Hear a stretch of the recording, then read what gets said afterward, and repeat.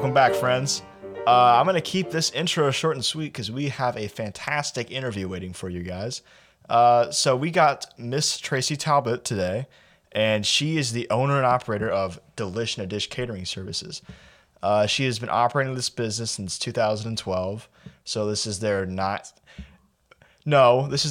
year in operation. See, clearly I'm not a numbers guy.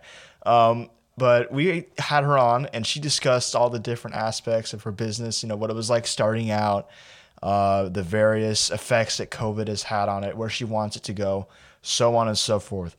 So if you want to, learn a little bit more about the catering business or just what it's like to be your own boss and how to go about that, then, stay in tune because this is your interview. Even if you're not interested in that, listen in. She is a very entertaining person and has a lot of wise words for you to hear.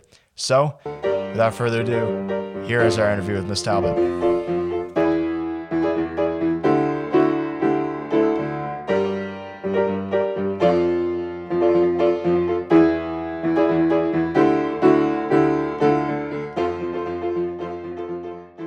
back in the studio today, here with Mrs. Talbott. How are you doing? I'm good. How are you? Doing all right. So how about we start and have you introduce yourself to the audience and what you do? Sure. My name's Traci Talbott, and I own Delish and Dish Catering. So prior to Delish and a Dish, just ballpark, what did you think you were going to be doing in your life? When I was in high school, I thought I was going to be an attorney. So I went to college with that in the back of my mind. And I wasn't sure if I should go that route or just general business. So I ended up general business and thought that I would just always be in some capacity in the business world. So at what point did you realize that you wanted to be a caterer? So I actually have 2 degrees. So when I went to college, my first year I was business and I was undecided exactly which field. And then I kept thinking, boy, I've always enjoyed cooking. Is there something I could do with this? So I ended up getting 2 degrees. So I have my restaurant management degree, and then I also have my business degree. And I still wasn't sure, but because of the hours in the restaurant business, I pursued business instead. So I was in the corporate world up until about 12 years ago, and thoroughly enjoyed it, but I always had a passion for cooking.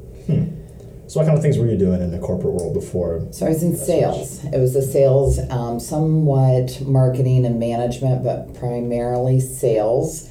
And I ended up working for paper companies. I worked for Mead Paper, which is no longer around, and International Paper, and that's actually what brought us to Ohio. So long story short, there was a period where I knew the position at International Paper would require me to relocate again. And that's when I started thinking about, I don't want to relocate. What could I do that we could just stay in Ohio and stay here? And that's when I started thinking about, I could open a business where there's meals that moms and dads and everybody else could pick up for their family if they've got busy schedules and their kids are playing soccer and they've got to get dinner on the table. And so that's what inspired this, is thinking, how do people, what would really be helpful for families right now? And so that's when the meals to go idea formulated, and then it transpired into catering. So did you have a mentor to bring you along with in the process, or an inspiration? I really didn't, and I really wish I did. So one of the things I wish I would have done is go work for a caterer before I decided to open a catering business. I think I would have learned a lot. So a lot of it was trial and error, because there was no book that said this is exactly what you do, the first 10 steps when you open a catering business. And so a lot of it was just finding my way the first few years, for sure. But in hindsight, I should have gone to go work for a caterer first. So what would you say were your initial challenges of starting the business? A lot of it would be staffing and knowing what hours, because I had no way to predict how busy we would be or when we would be busy. So 7 days a week, I didn't know our Monday afternoon is going to be any different than Thursday morning. So staffing was a huge challenge. Prior to that, I would say the biggest challenge was actually financing. So getting money from the bank We had just gone through the housing market crash, and so banks were not anxious to loan anybody money. Unfortunately, the food industry is one of the most notorious for closing doors within the first year and not paying their bills. So automatically you're at risk, and everybody does COD, where they want payment at delivery and no financing. So getting a bank to finance this was a big challenge, in addition to the fact it's not a franchise. So it was not a proven theory. This was my idea. I had a business plan, but they didn't know if it was going to work. And so they were not eager to put money towards it.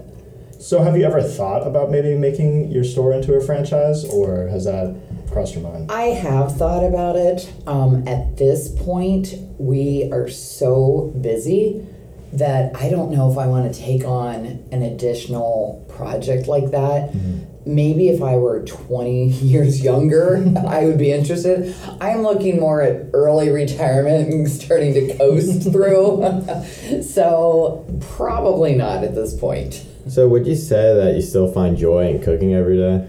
I do. I really like to cook.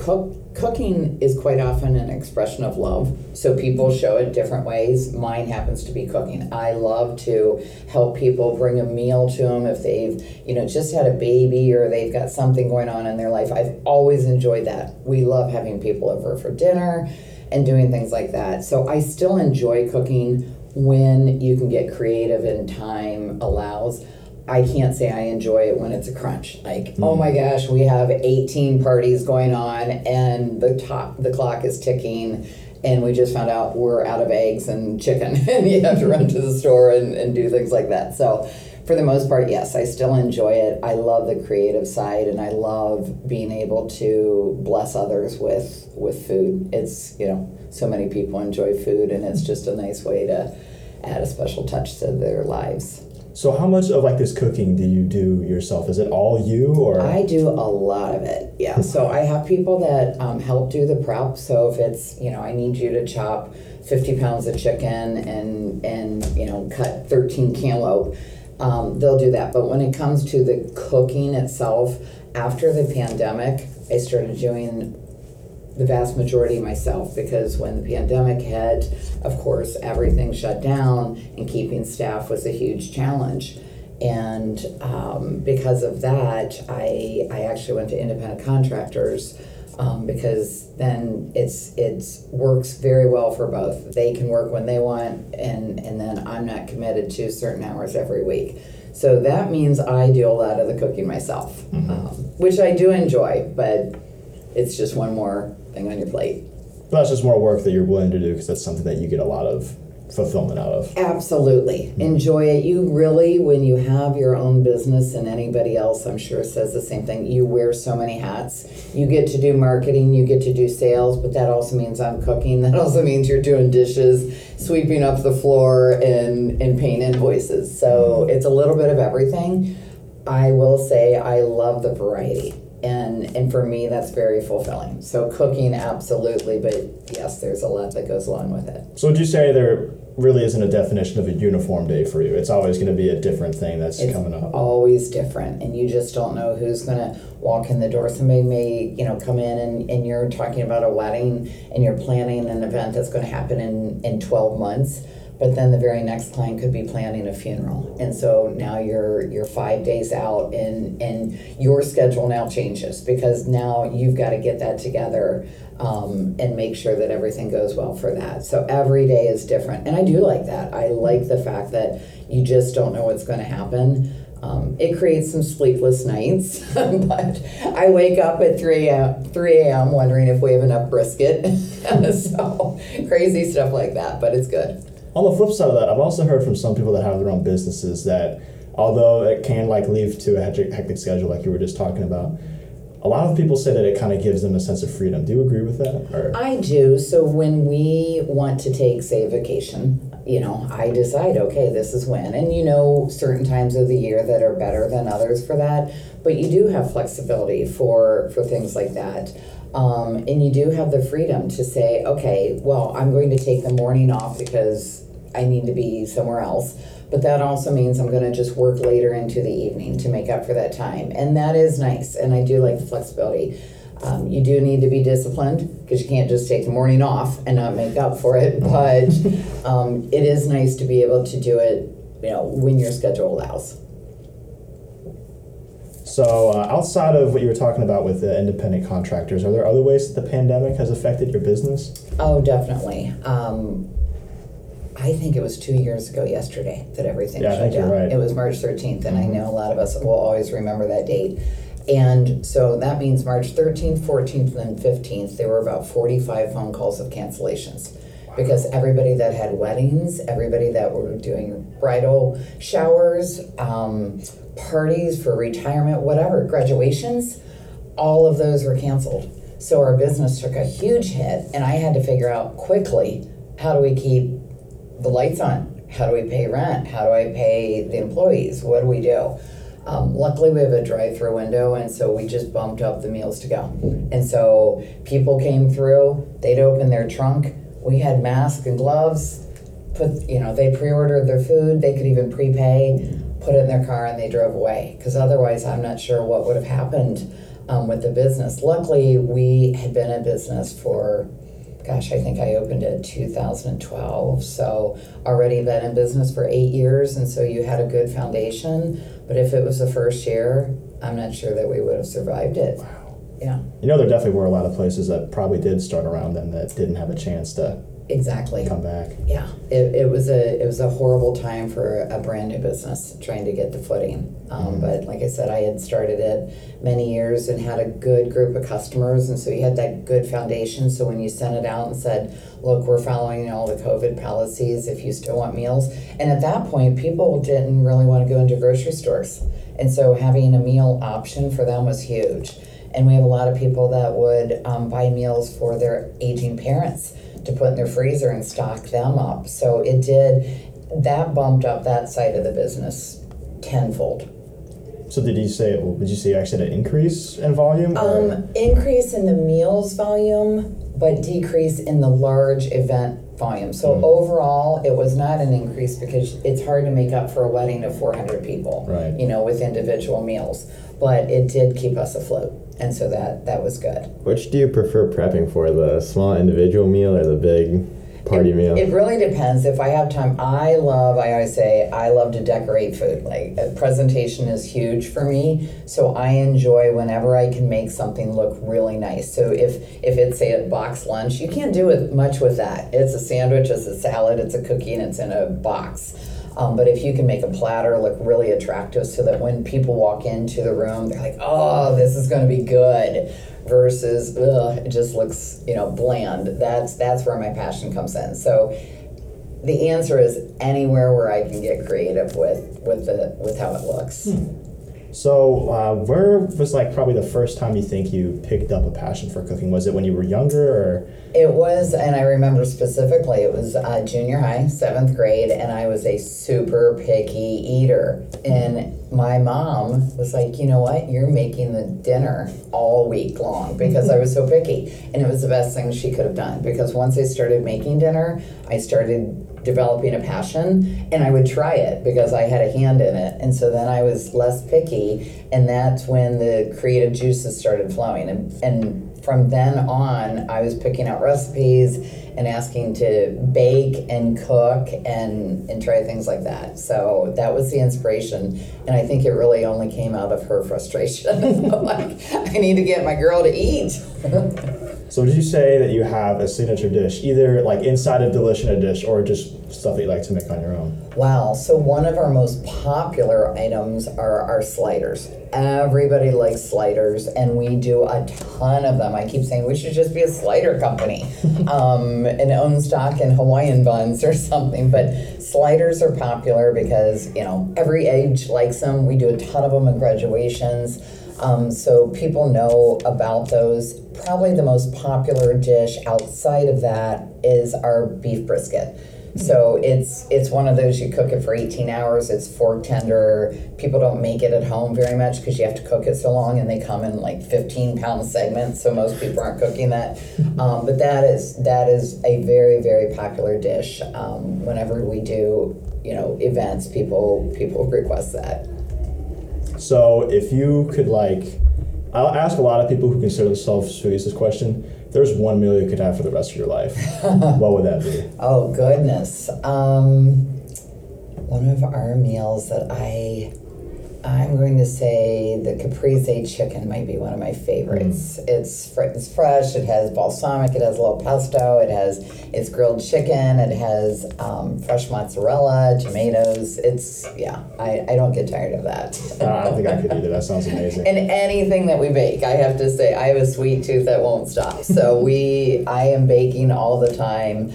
We always have new items in, and I cannot stay away from it. So I'm always like, look, that one's broken. I might as well eat it. Not a good thing. Okay, so closing thought before we end this.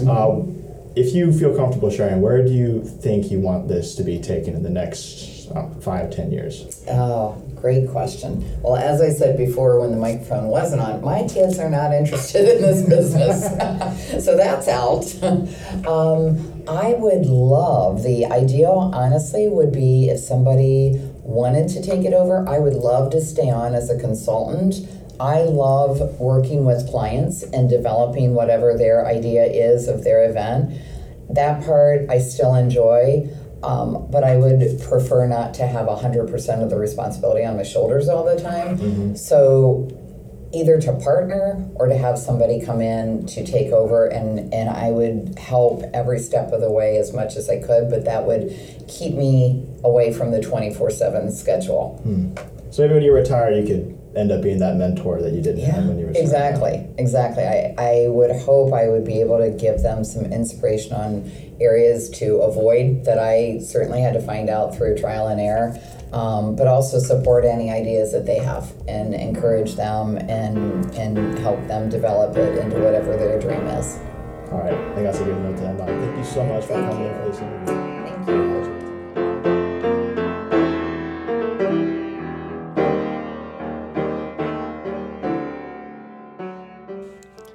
All right, thank you again to Mrs. Talbott for coming in and for those delectable, amazing Buckeyes. I can attest they didn't last very long after the interview. They were gone pretty quick.